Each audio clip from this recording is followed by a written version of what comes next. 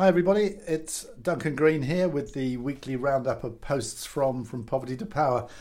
I sometimes wonder whether it's worth doing these things. The numbers aren't massive, but the people who do listen to it seem to find it really useful, and they send me nice emails and things. So I'll keep going for the moment. I mean, it's also quite good for me to just read back over what's gone up over the course of the week and sort of get a sense of how the blog is evolving, because it's changing quite fast at the moment. Pause for slurp of coffee. Right, so let's get started. First up this week was a very nice topic: how to have difficult conversations. In this case, difficult conversations between academics working with practitioners. And I've been on both sides of this conversation in the past, and it is remarkable how little mutual respect is often demonstrated. You know, academics think practitioners are basically a bit stupid and quite often quite venal. Practitioners think that academics are really sort of not in the real world, just interested in ideas and not making a difference. I used to work with Jo Cox, the Labour MP who was tragically killed a couple of years ago when she was at Oxfam, and she was head of advocacy and I was head of research, and she referred to my entire role as beard stroking, which I think even within Oxfam demonstrates that there's a certain, lack of mutual respect. So anyway, this paper is from MIT GovLab, from MIT GovLab, by Vaya Lipacek and Alisa Sommer, who've both been also on both sides of the divide. And they look at 5 difficult conversations, all of them really resonated with me. What if you get the wrong results? What if the results are negative, that you disprove what the practitioners think is the case, or null, you show that it makes no difference, what they're doing makes no difference. Prepare people in advance for these kind of conversations, be willing to have them. Second conversation, how long is this going to take? So practitioners are always in a hurry. Academics have a longer time scale. They're willing to take longer to get to the level of rigor that they seek. Again, an important conversation to manage. Who's going to put time into this? So typically, the boss of a practitioner organisation will say, yes, great idea, come on in. And then the staff will go, oh my God, who is this person asking us annoying questions or not understanding what we're doing? And they will be the ones who are required to work with the academic. So how do you make sure you get buy-in right through the organisation rather than just a green light from the top? Who's this for? So, academics and practitioners need to understand who the target audience is, and only then can you really talk about what the what products, what outputs, what kinds of communication are you going to do. It depends on the target audience. And then finally, who's in charge? The power question. So is it that the academics are in charge? Is it that the practitioners are in charge? Who's paying? Money brings power, but so does status, and there's always a complex power play in these conversations. I thought that was a great paper and really worth reading. Second up this week was me musing. Why so many uprisings? Why now? We have every time. I turn on my timeline in the morning and there's protests going on in Colombia, Hong Kong, Iran, Iraq, Chile, Lebanon, and lots of other places. Possibly the biggest wave of mass protest since the late 80s, early 90s, or perhaps since 68, since the sort of year of revolution. So I've been, watching how people talk about this and how people think about this. What they tend to do is say, well, this just proves that what I've been working on all along is the key issue. So you get a lot of sort of self-referencing going on. But the question I always ask is, well, why is it happening in 2019 rather than 2009 or 2029? Why now?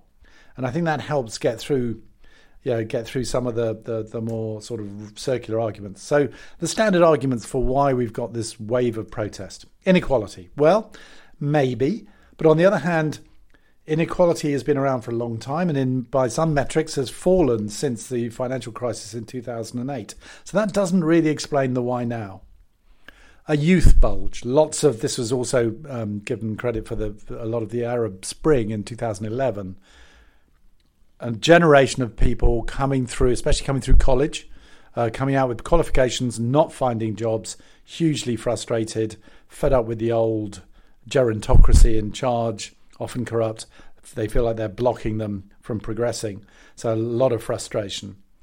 Okay, but then there's quite a lot of older people on the demonstrations, and the youth bulge isn't new either. Social media, it's all down to Twitter, WhatsApp, Telegram, whatever. Partly true. I think it's clearly become a vital part of these protests. But I am sort of still sympathetic with Malcolm Gladwell, who wrote a piece around the Arab Spring saying, okay, social media is really important, but you don't walk into the tear gas because someone has friended you on Facebook. You need kind of deep bonds of trust and loyalty, which are not really forged on social media. So other things have to take place to get the kind of courage and group solidarity that you see on the protests in some very repressive settings right now. Copycat. I think actually people are inspired by what goes on in neighbouring countries in particular and say, well, it's just as bad here, so let's get up, let's get out. So you've seen protests spread across Latin America in different forms in different places, but there probably is a sort of a domino effect, if you like. I think there's something, and then there's something more subtle about, after a shock like 2008, like the financial crisis, which kind of knocked the stuffing out of the triumphalist globalization, there is no alternative kind of narrative. How long does it take for that to turn into political expression? And I think what you've seen is an erosion of political resilience in terms of this, the ruling elites and the ruling institutions in many countries. The death of deference, that people no longer sort of look up to politicians. In fact, they look down on them and they see them as all corrupt and crooks. And what that means is that the political system doesn't seem to be able to absorb grievance and complaint like it used to. It doesn't take much to tip people over and say, well, the politicians aren't going to sort this. Let's get out on the street. So all this is fascinating. No clear answers, obviously.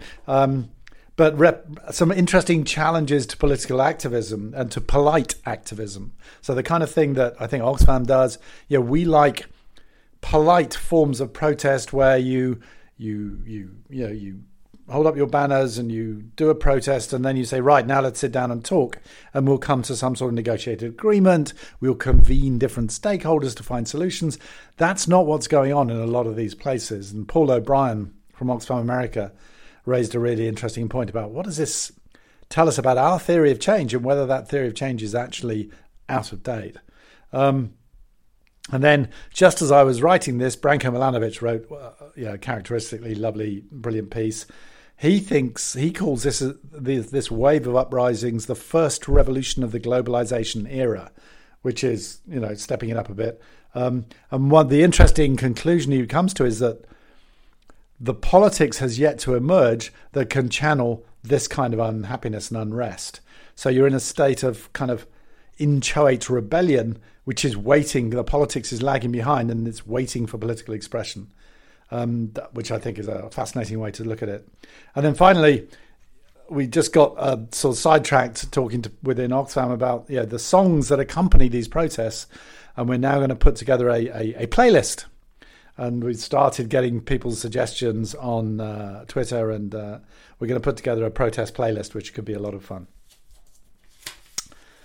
Next up was one of the a Power Shifts post by, it was an interview with Maria Teresa Nera Laron from the Philippines. She's a climate activist and an advisor to the Rosa Luxemburg Foundation.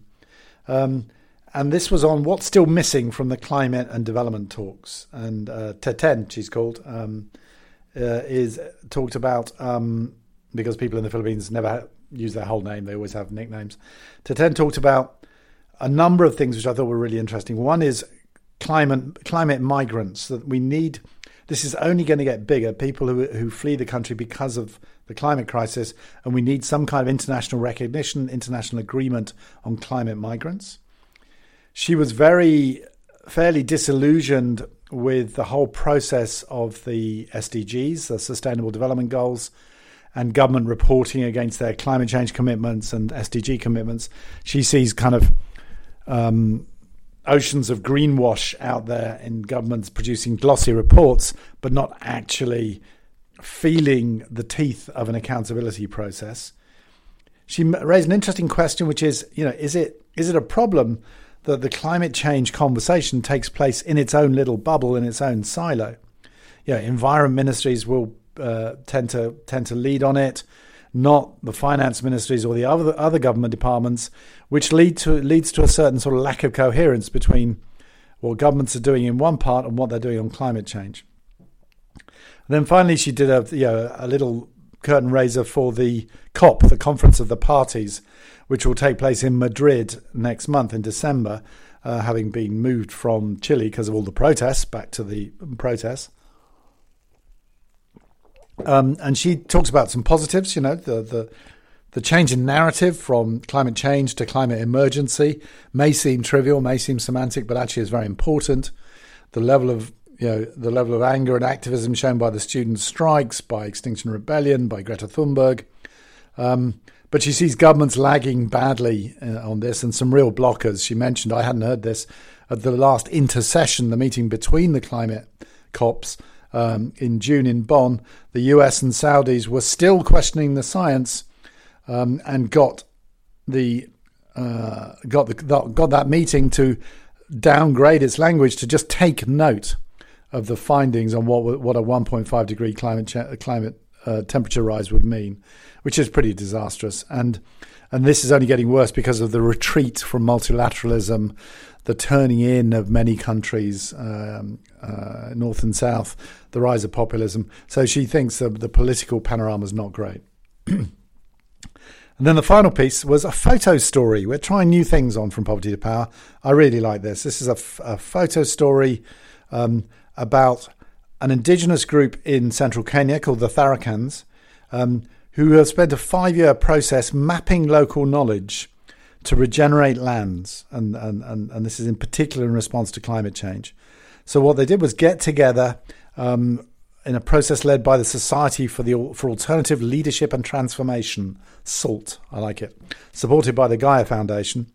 They got elders, youth, hunters, beekeepers, different groups within the Tharakans to come together every month for 5 years and start mapping, drawing up what they call eco-cultural maps and calendars. And the idea is to revive customary law, natural sites, indigenous seeds, a bunch of different sort of heritage issues which could be part of the answer to adapting to climate change. Another thing I really liked about this is the process was originally developed in the Colombian Amazon with indigenous groups there over 30 years ago and has been, gone south to central Kenya, which is really nice. And what these conversations are every month are essentially talking tools. So they're ways of getting people talking to bring out knowledge and get them thinking about the future. So it's kind of like a strategic plan, but much more interesting from the sound of it. And now what's happening is that this process is spreading to other African countries and they're starting to build a movement around this kind of way of using talking tools to recover indigenous knowledge and practices as part of the response to climate change, which I think is just a really exciting and sort of original take. And it's a photo story, so you can see what they're actually doing. And with that, I shall end for today. Have a good weekend, everyone.